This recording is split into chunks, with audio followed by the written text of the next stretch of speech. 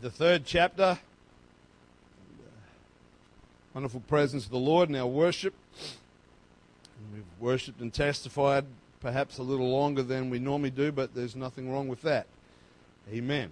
I'm going to be preaching this morning. You'll probably find a similar vein to the last couple of Sunday mornings, but it's where the Lord has me for the moment. So we're just going to trust that He knows what He's doing. Revelation chapter 3 and verse 7 says, "And to the angel of the church in Philadelphia write, These things saith he that is holy, he that is true, he that hath the key of David, he that openeth, and no man shutteth, and shutteth, and no man openeth. I know thy works. Behold, I have set before thee an open door, and no man can shut it.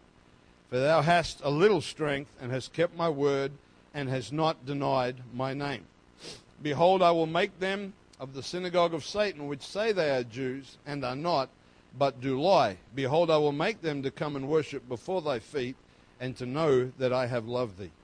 Because thou hast kept the word of my patience, I will also keep thee from the hour of temptation, which shall come upon all the world to try them that dwell upon the earth. Behold, I come quickly. Hold that fast which thou hast, that no man take thy crown. Him that overcometh will I make a pillar in the temple of my God, and he shall go no more out, and I will write upon him the name of my God, and the name of the city of my God, which is New Jerusalem, which cometh down out of heaven from my God, and I will write upon him my new name. And he that hath an ear, let him hear what the Spirit saith unto the churches." Let's pray. Father, Lord, we're in your presence. We're opening your word. And we just ask you to speak to us, Lord. We're your people. God, you know what we need today. We just want you to have your way and to be glorified in our midst. Lord God, it's not about us, but Lord, it's all about you this morning, Lord God. And so we ask you for your anointing upon the ministry of the word and upon our hearts to receive it, we pray. In the name of Jesus. Amen. Bless the Lord. The Apostle John, having been one of the original 12 apostles that Jesus chose, is said to have lived longer than any of the other 11 apostles, possibly living until very late in the first century. He quite possibly was into his 90s when he died or when he was martyred, depending on exactly what version of church history you want to read. And to live into your 90s in that period of history was probably quite a big deal. I imagine I haven't checked, but I would suggest the life expectancy was certainly not into the 90s for most people. And when you read Revelation chapter 1 and verse 9, you will see that John was on the island of Patmos. Here he was exiled by the Roman Emperor Domitian, I believe is how we pronounce his name. And the reason for his exile was, in John's own words, for the word of God and for the testimony of Jesus Christ.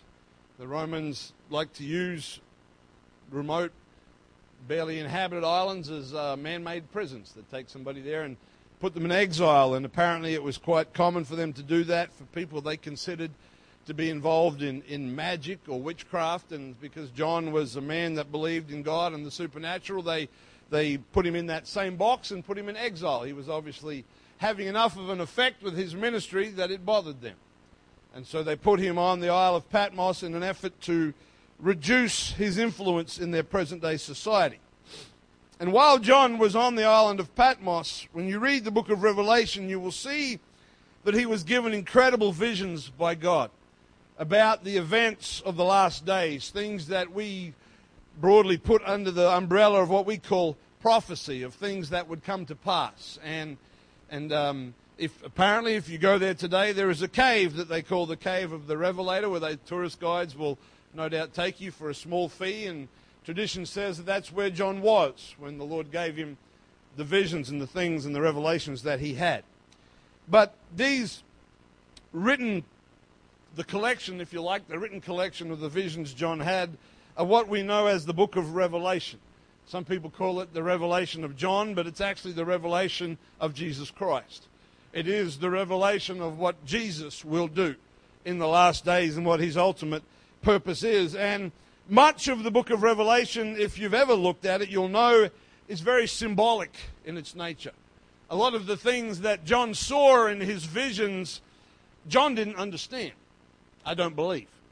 There's a lot of language that he uses. He talks about different beasts, different animals that he saw, and many of them having physical traits and characteristics that you will not find at the Perth Zoo.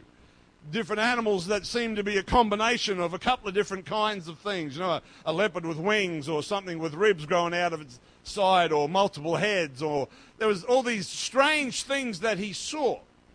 And those of you that are into prophecy know that a lot of these beasts represented different kingdoms, possibly military, possibly government, possibly even spiritual kingdoms. And there's a lot of this language, and the book of Revelation is known for this figurative language, and for people who like to spend endless hours arguing and debating about what all of the symbolic language represents. And you'll be pleased to know this morning that I'm not going to venture down that road. But the first 3 chapters of Revelation, before we get into a lot of the prophetic visions, are a record of the Apostle John being instructed to write to 7 churches. Or actually, to be technical, he was instructed to write to the angel of those churches. And if you study that out, it would seem to mean or represent the pastor or the spiritual leader of that church or that area that he was writing to. And in those letters, he was instructed to give each of the churches a report of the spiritual condition of that church and steps that that church needed to take to adjust their spiritual condition, to return to the place that the Lord wanted them to be, or to be restored to a relationship that was pleasing in the sight of God. And you can look at all those names. All of the names have different meanings, and it's quite an interesting study. These 7 churches that we find in the first 3 chapters of Revelation were real, literal churches. They were churches that existed in the time of the Apostle John. There's some debate and discussion about their ongoing significance. Some people suggest that they represent a time clock through church history, that each of the churches and its characteristics that were described represents the church throughout history. I'm not saying whether that is or is not the case. Some suggest a variety of things, and the important thing is that we are to learn from what the Scripture has for us. And I would suggest that we could certainly say that the 7 churches and their characteristics are examples of what any church can be, good, bad, and in between. And we need to recognize the things that are written in these churches. But without reading all of the descriptions and all of the details of the letters, there are 2 things that are common to the letter to every single church. All 7 of them were given a wide variety of reports. Some, you would say, got a good report. One church, it seems, got an A+. They didn't seem to have too many faults. Some of the other churches were hanging by a thread and about to be disposed of. And there's a whole range of the symptoms and the problems that the Lord saw in those churches. But there are 2 things that are common to all 7 of the churches. The first is that the statement, "He that hath an ear to hear, let him hear what the Spirit saith unto the churches." That statement is in every single letter, or in every single address to all 7 of the churches in the beginning of Revelation. This tells me straight off that no matter how bad things are, no matter how corrupt or how broken a church may be, God still wants to speak to His people. God still wants, by His Spirit, to speak to people that will hear His voice. He still wants to draw people. You see, we read those churches, and our natural thinking is, right, we get rid of Laodicea. We get rid of this one because they've done that, and we get rid of this one. But God's desire was never to cut off or to disqualify. God's desire was always to restore unto Himself. And even though you read those descriptions and you think, dear Lord, I hope my church is never like that. I hope I'm never a part of a church that is like that. God was still, by His Spirit, wanting to speak to those churches. And so that is common to all 7 churches.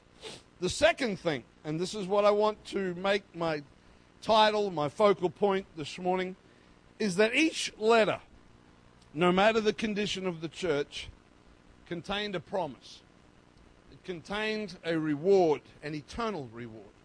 And that promise began with these words: He that overcometh.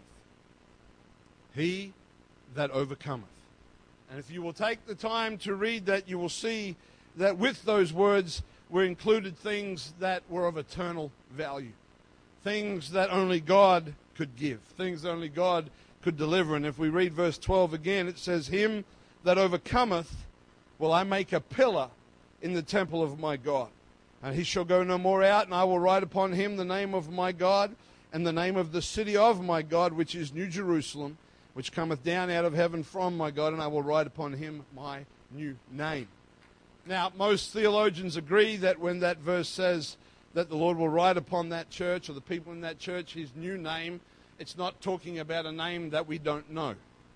Jesus is not going to turn up one day and say, actually, this was my nickname, my real name with all the power was whatever. But rather that when that time comes, when a church of God, by his grace and by his mercy, overcomes and does the things that satisfy the Lord, we will know the fullness of the power and the glory of that name that we already have, and that is the name of Jesus. Amen. We know that that name is higher than any other name. We know today that there is no other name under heaven given among men whereby we must be saved. We know that that name, the Bible says the day will come when every knee shall bow and every tongue shall confess in heaven and in earth and under the earth. So there is no name anywhere that is higher than the name of Jesus. But when that day comes, when he returns for his bride, we will know his name in a capacity and an understanding and a glory greater than we are able to comprehend in the right now. Amen. Bless the Lord. And if you read on there, you read there are other examples of the eternal life that is promised, and their names not being blotted out from the Lamb's book of life, and all of these wonderful promises that are all hinged upon he that overcometh. Amen. When something needs to be overcome, speaks to us of a situation or an experience or a challenge or a battle or even a war, it does not suggest something that you can bypass or something that you can take the easier road, the road of the lesser price, the road of the smoother sailing. But when something needs to be overcome, it means that between us, whether we talk about as individuals, whether we talk about as families, or whether we talk about as a body of believers, it is something that if we are going to get where God wants us to get, it must be overcome. Somehow, by his power, we are going to have to get through it or over it. There is no other option. Amen. In the book of Numbers, chapter 13, we read of how Moses brought the children of Israel for the first time to a place called Kadesh Barnea, to the edge, if you like, to the brink, to the access point of the promised land. That land that had been promised to Abraham and Isaac and Jacob, and through the 400 years of slavery in Egypt, they'd finally found their way to this point where Moses sent in 12 spies, and we know the story of how 10 came back with an evil report. 2 came back and said, it is the best land you have ever seen. It is beyond your imagination. And because the 10 brought back an evil report, there's just something about human nature that bad news always travels faster than good. And the negative report spread through the multitude of the people of Israel, and their hearts failed and their faith failed, and they all gave up hope. The Bible says that Caleb stood up and he managed somehow to get the people to quieten down, and he said, let's go up at once and possess it. He said, for we are well able to overcome it. He didn't say they're lying. He didn't say it's not true. There are no giants. They're making it up. He didn't say, no, there were no walled cities. You're hallucinating. He knew those things were there. But he said, if we will go up at once, we are well able to overcome it. But unfortunately, the multitude had already believed the negative tale, and they gave up hope. And even to the point that they spoke of killing Caleb and Joshua. And we know that if you read the history of Israel from that point, they went back into the wilderness. 40 years they wandered until all of the people above a certain age died in the desert. And when they came back, guess where they came back to? They came back to the same place. They had to come back.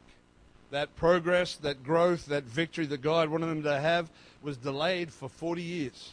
They didn't find an easier way, didn't find a shortcut, didn't find a place that required less consecration or less faith. They had to come back to the same point. And Caleb and Joshua were still alive. And probably the oldest people there, because everybody else in their age bracket had died. And when they, this is just my imagination, so humor me.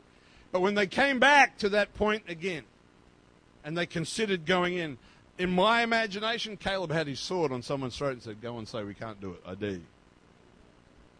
Go and say we can't take the land. If you even breathe, I'm going to cut your throat."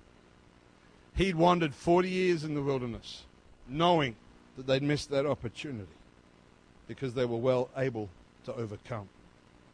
When Jesus himself, at the end of his earthly ministry, brings him to preparing to go to Calvary, and you know the story, he leaves the Last Supper after he's washed his disciples' feet, and one of his hand-picked disciples has gone to betray him.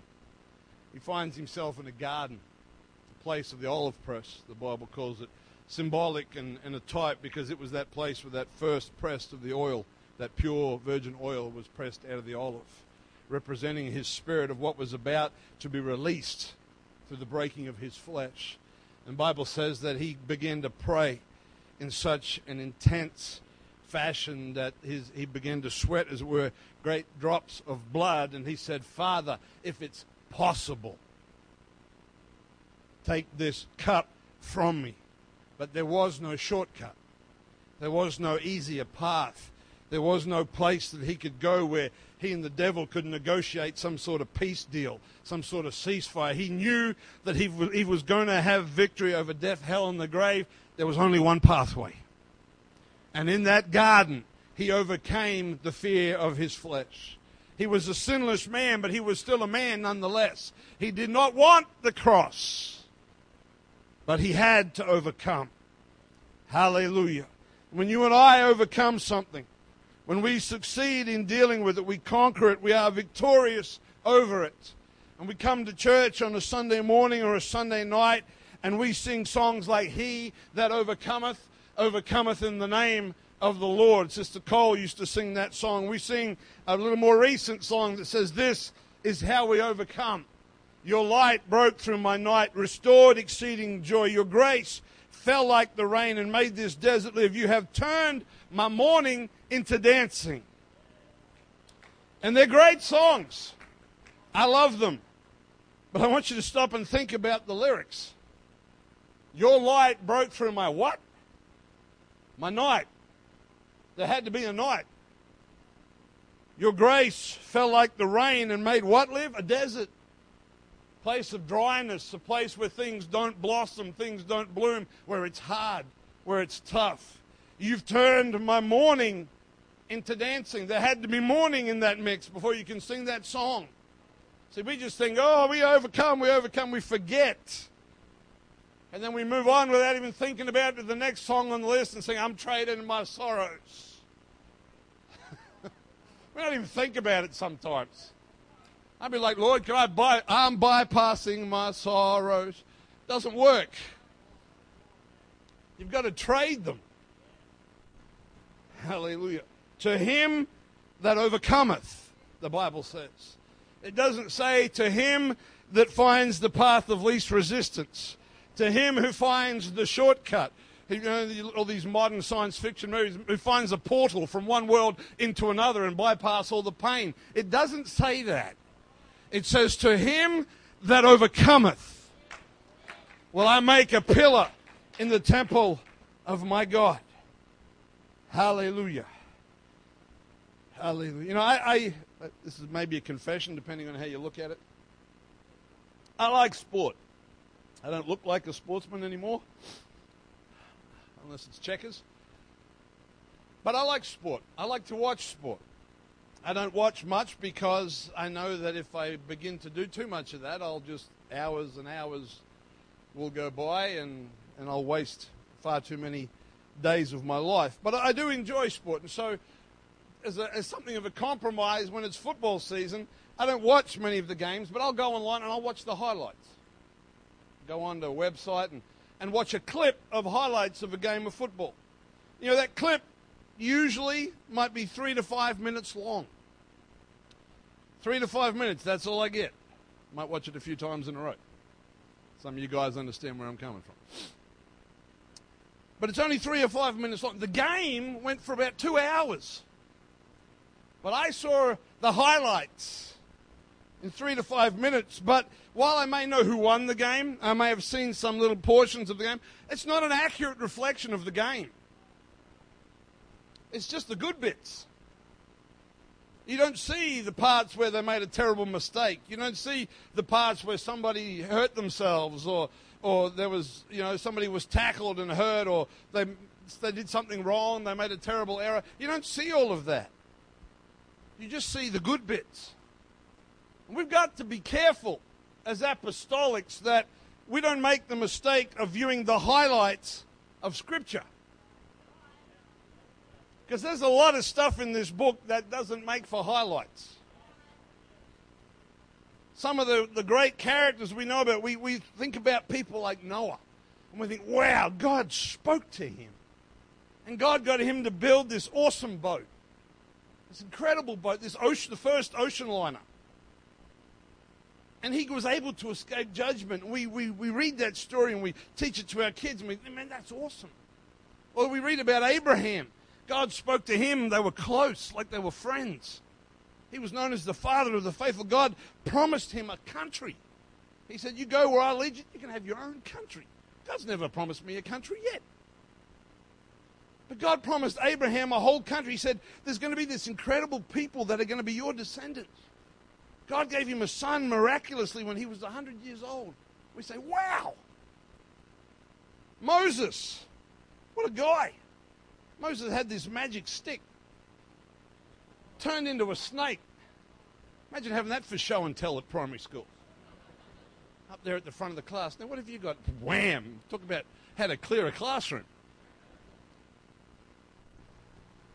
He held up that rod and the sea parted down the middle. And a whole nation went through on dry ground. He spoke to a rock in the desert. And water flowed out of that thing like a water fountain, like a river, and quenched the thirst of a multitude. He prayed to God, and God delivered KFC to everybody. If I could do that, every person in town would come to this church. Every person under the age of 20, maybe. But these are all the things that we think about. We think about David. He was anointed as a teenager to be the king of God's people, as just a teenager. He killed the baddest giant that anybody had ever seen. He brought the ark of God back to Jerusalem with an absolutely rock and praise and worship team. Nearly as good as our Sister Stinker. Nearly, not quite, but nearly. And these are the things that we think about. These are the stories that we preach about. These are the things that we use to build faith and to encourage us to trust the Lord. And we should. That's why we've got them. But these things are the highlights. These are the promotional videos of these people's lives. That's not the whole story. And sometimes we read them and we think, I should go from being anointed to be the king one day, killing a giant and the next day, bringing the ark back on day 3. But when you take the time, that's not the reality. Noah spent decades building a boat for a flood that nobody believed in. He was ridiculed, treated like a fool by his friends, his extended family, brothers, maybe his parents, his community. You see, his message was one of judgment. Judgment's never popular. Preaching judgment won't get you on Facebook. Here's a tip. If you want to start an online ministry to raise money, don't preach judgment. Don't do that. Preach prosperity. Preach that God wants to bless you and make you wealthy and healthy and rich if you send me $5. That's how you make money. You don't preach judgment. But that was Noah's message. What have you got for us today, Noah? It's going to flood. You're going to die. Oh, same as yesterday. He had one message. Every Sunday morning, one message. You're all going to die. God's going to judge the world. You're all going to die. What a great church. Stay home, get the podcast. It's the same as last week anyway. I mean, there's only so many ways you can say you're going to die. It is going to flood. You're all dead. That's the reality of Noah's life. Abraham watched his body and his wife's body slowly become older. No child was born. Some nights, I have no doubt, were filled with despair. You married ladies, you married couples. Sarah probably went through periods where she blamed herself for the barrenness. He went through periods where he was frustrated. They probably got a little frustrated with each other. Hate to burst your bubble, but Abraham and Sarah were like any other married couple. They're going for years hanging on to a promise that just doesn't seem to be coming. It wasn't always fun and candlelight dinners at their house. Things got tough. Their relationship was strained. Their friends and family, even their servants, were having kids. Do you know how many first birthday parties they got sick of going to? How many baby dedications they had to smile at everybody while they dedicated their child, and Abraham and Sarah still had nothing? These are the details. And then, in their own wisdom, they had Ishmael. Tried to fix the promise of God with an Egyptian servant, and that just caused them a problem they had to deal with for the rest of their lives. Do you know, Abraham, roughly, from the time that God called Abraham till the time he died, was about 100 years. Now, if you think of all the stories about Abraham you can off the top of your head, you'd be lucky if you can fill a year. There's 99 years you don't know about. There's all those years of him thinking, Lord, are you there? Where's my child? I'm getting old. Lord, where's this land? Where's this promise? Feeling foolish, questioning himself, double-guessing himself. Did I misunderstand what God meant? Was he talking in a figurative sense? Am I supposed to give my wealth to my servant? Am I supposed to... Trying to find an answer. Trying to find something that would help him to sleep at night. Moses. Let's talk about Moses. Moses' first effort, very first effort, to ever do something for the people of God, earned him a 40-year timeout. He played one game and got benched for the next 40 years. That looks great in your resume. 40 years until he came back. And finally he came back. He led the people of Israel out. They complained almost constantly. They were the worst church in the world. They were always complaining. His own siblings, his brother and sister, rose up against him. A group of young leaders, the best and brightest they had, possibly that he'd even trained, decided that they could do a better job than he did, challenged his leadership, and as a result of that, some 15,000 people died.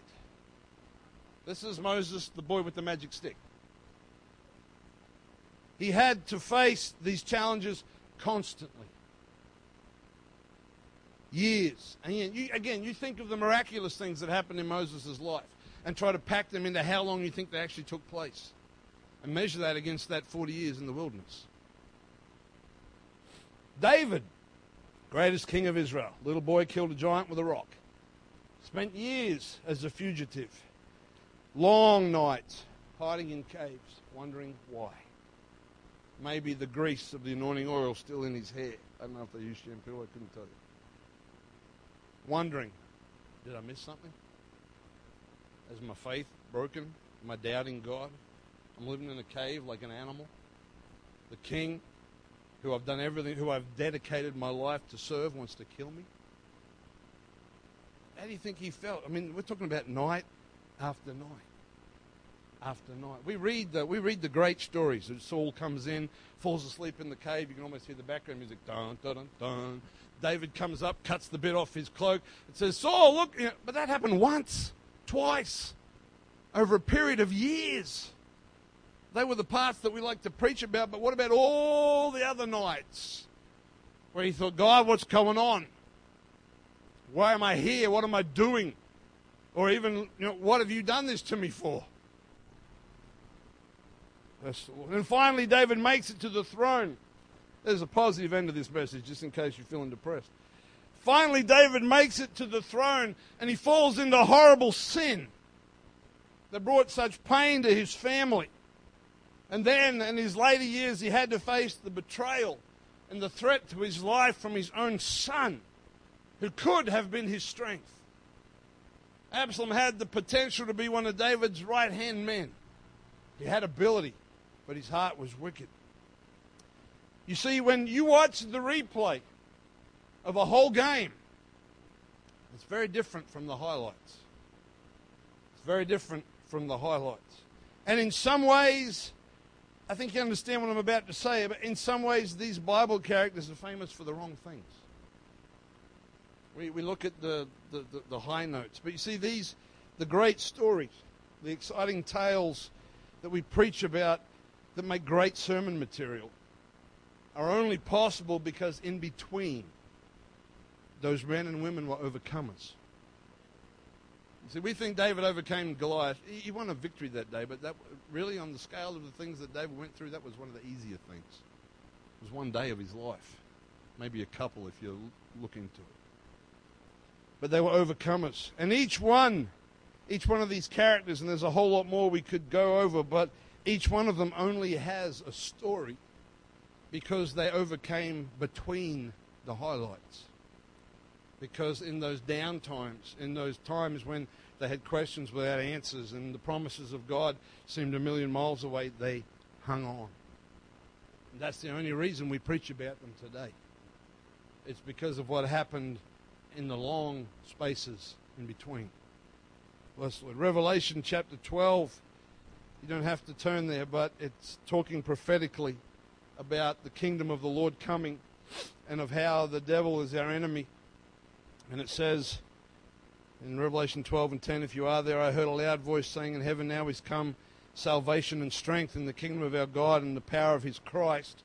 For the accuser of our brethren is cast down, which accuse them before our God day and night. You know, that's what you deal with. There's somebody that is out to destroy you day and night.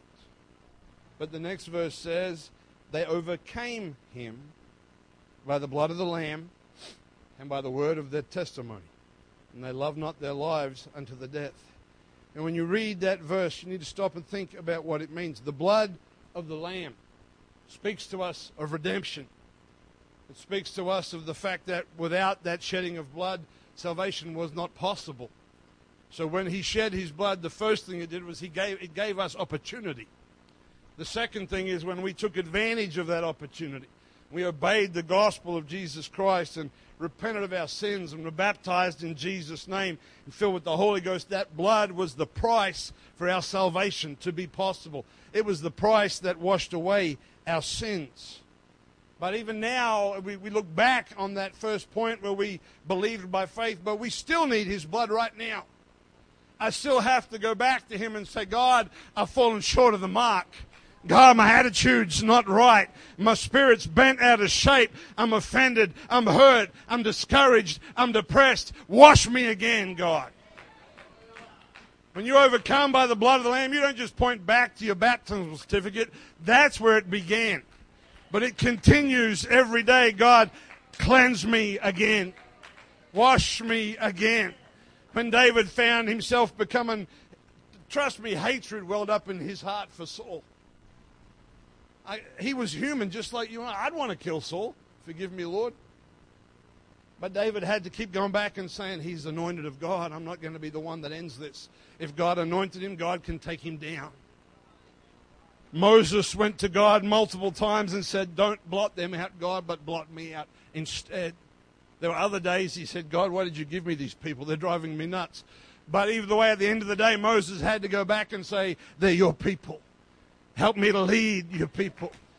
Cleanse us again, Lord God. Accept our sacrifice again. The blood of the Lamb is a part of your salvation from its first being shed 2,000 years ago right up till we go to be with him in glory. Hallelujah. Because you're going to have days where you're going to struggle with your attitude. You're going to have times when somebody's going to cut you deeply. And you're going to go to the Lord and ask him to help you to keep a right spirit. And you're going to think that's done and dusted. And then somebody will say something or something will pop up. And those feelings rush back into your heart. And you go back again and say, God, wash me again. You overcome by the blood of the Lamb. Hallelujah. Hallelujah. And the word of their testimony. I loved our testimonies this morning, but this is more than just talking about what God has done. It's talking about His word and the power of His promises and being able to declare them by faith when that's all you've got. I'm glad that Abraham wavered. I'm glad that David stumbled. But I'm glad because they were still able to get up and say, He's still faithful.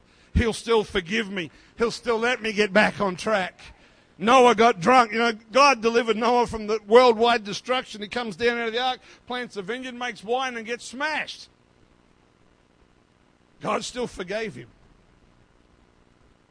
Bless the Lord. We need the word of God. We need to declare the things that God has done.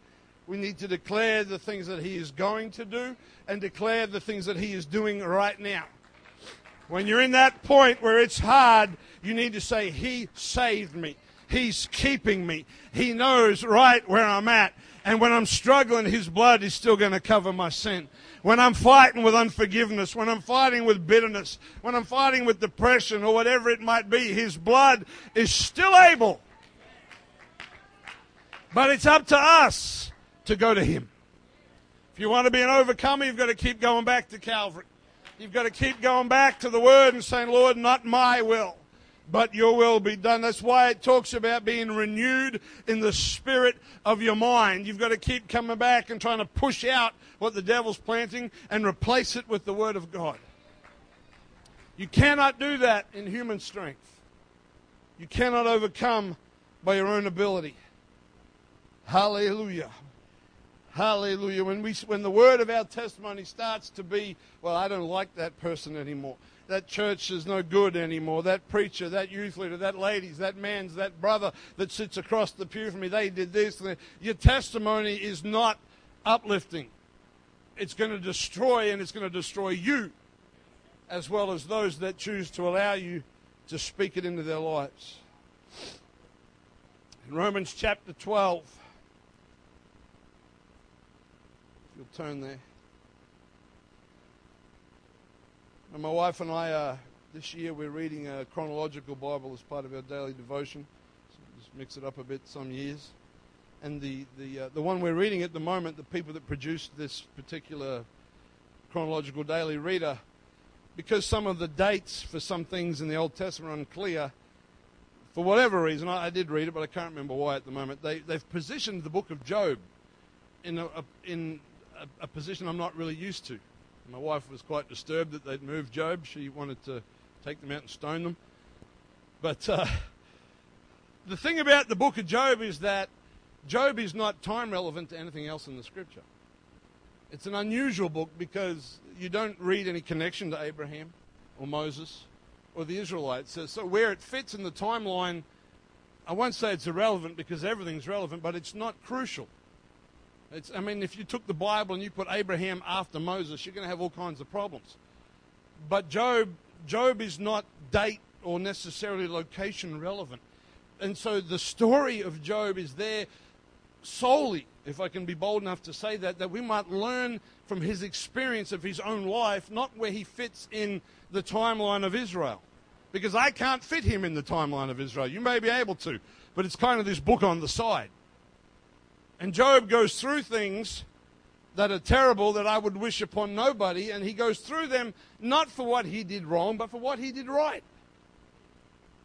And then he gets these three or four guys that are the greatest friends you've ever had that come and sit down with him and try to convince him that what's happened to him is because of his own sin. And Job gets upset, strangely enough. He's just lost all his kids, all his flocks. He's covered in boils from head to toe. He's not firing on all cylinders. He's maybe a little bit cranky.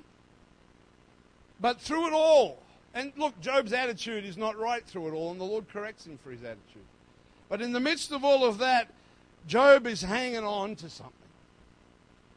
And this is what makes him an overcomer. It's not his environment, but it's what he's hanging on to. He said that even if the worms eat this body, even if they come and they consume this carcass of mine, he said, I know that in my flesh I'm going to see him. He said, because my Redeemer lives. He said, and even if I die, I'm going to keep my integrity before him. That's an overcomer. You know, that's not a David killing Goliath kind of story. That's not a parting of the Red Sea kind of story. But that's somebody that all he had left to hang on to by the edge of his fingernails was the fact that he knew God was faithful and that he knew that God was true. Romans chapter 12.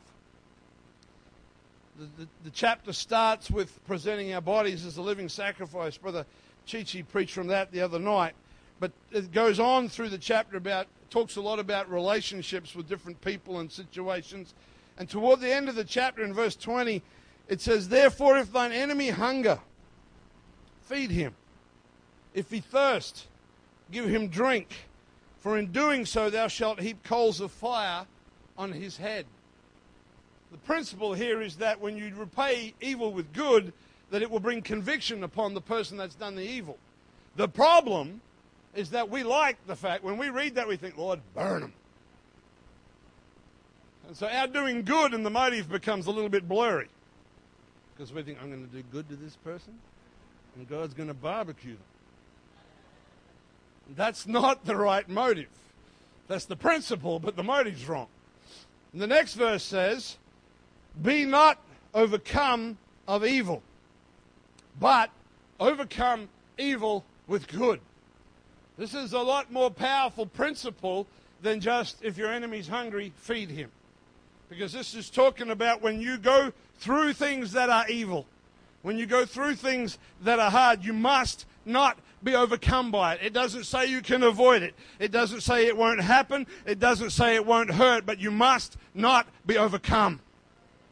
But rather you've got to overcome evil with good. It's a bigger principle than just giving your hungry enemy a meal or your thirsty enemy a drink. It comes back to the blood of the Lamb and the word of your testimony. When you're going through that which is difficult, you've got to keep coming back to the cross. You've got to keep coming back saying, God, I do not want to lose out. I do not want whatever I'm going through to overcome me. I want to overcome it with good. But the scripture says there is none good but God. And so I've got to keep going back to him and getting more good for myself that I can overcome the evil that's coming against me. Hallelujah. And that's easy to preach. But man, it's hard to do. It's easy to preach.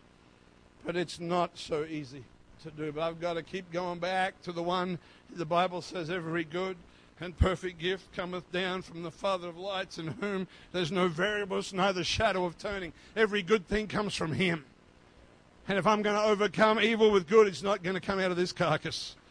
It's not going to come out of my flesh. My flesh is going to rise up and want to strike back. It's going to want to say things that will slice and cut and harm. But I've got to keep going back to him and saying, God, replace my evil with your good. The blood of the Lamb and the word of my testimony. Hallelujah. Let's stand together this morning. Sister Stanker, if I could maybe have you on the piano, please. Hallelujah. Second book of Peter. In the second chapter, Peter writes about all kinds of corruption, false prophets, clouds without water, all manner of evil things, and men that are doing everything wrong, and it's particularly focusing upon within the church. It's not talking about out in the world. You don't have to worry about false prophets out in the world. But it's talking about things that we may face and we may come against. And this is what it says. It says, while they promise them liberty, they themselves are the servants of corruption. For of whom a man is overcome, of the same is he brought into bondage. For if after they had escaped the pollutions of the world, through the knowledge of the Lord and Savior Jesus, after God has delivered us, they are again entangled therein and overcome. The latter end is worse with them than the beginning. You see, when you become overcome by something, you become its slave. That's what it says. It says, for of whom a man is overcome, of the same is he brought into bondage. So when I've been hurt, or you've been hurt, somebody's bruised you, You've been broadsided from some direction that you least expected it. Or you're discouraged, whatever it may be. If you allow that to overcome you, it will be your master. That hurt will govern your life. That unforgiveness will dictate your thoughts and your actions throughout every day. That downcastness will cause you to give up all hope. But if you can go back to Him and say, God, by the blood of the Lamb and by the word of my testimony, hallelujah. Hallelujah. So when the Lord wrote to Philadelphia, He didn't say you're amazing. He just said you've got a little strength. You haven't denied my name. That's enough. You got the name of the Lord and a little bit of strength. Because John said, 1 John 4 and 4, ye are of God, little children, and have overcome them. Why? Because greater is He that is in you than he that is in the world. And your situation is not my situation, and my situation is not yours. And I know enough about some people's stories to know that some people have been through some incredible things. Hurts that many of us could never bear. Situations, and yet we keep coming back. Some of those things, if we're honest, they take years to heal. But every time it raises its head, you think, Lord, I thought I dealt with that. Every time you think about a circumstance and it causes feelings that you know don't please the Lord, or you yield to a temptation, to a desire that you know is wrong in the sight of the Lord, the blood of the Lamb and the word of His testimony. You've got to come back and say, God, I thought it was dealt with, but it's risen its ugly head again, and I'm bringing it back to the cross. And I'm going to put this flesh on the altar. I'm going to say, God, help me to overcome evil with good. Put more of your good in me, Lord. More of you, Lord God, that I might be an overcomer. Hallelujah. Don't read just the highlights. Recognize that those men and women were just like you and I. And they had sometimes just the promises, and sometimes that's all you've got. But hang on, because He wants to make you a pillar in the temple of His God. Let's raise our hands for a moment and worship the Lord. Hallelujah. If you're struggling this morning as our sister leads us a song of worship, if you feel like there's something you're battling with, I want you to bring it to this altar. I want you to come and find a place here and say, God, cover me again with the blood of the Lamb. Remind me of your promises in my life. Remind me of what your word says. You won't leave me. You won't forsake me.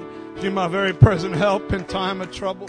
The name of the Lord is a strong tower, and the righteous run therein and is safe.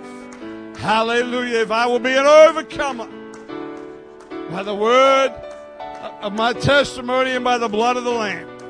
Hallelujah, Jesus.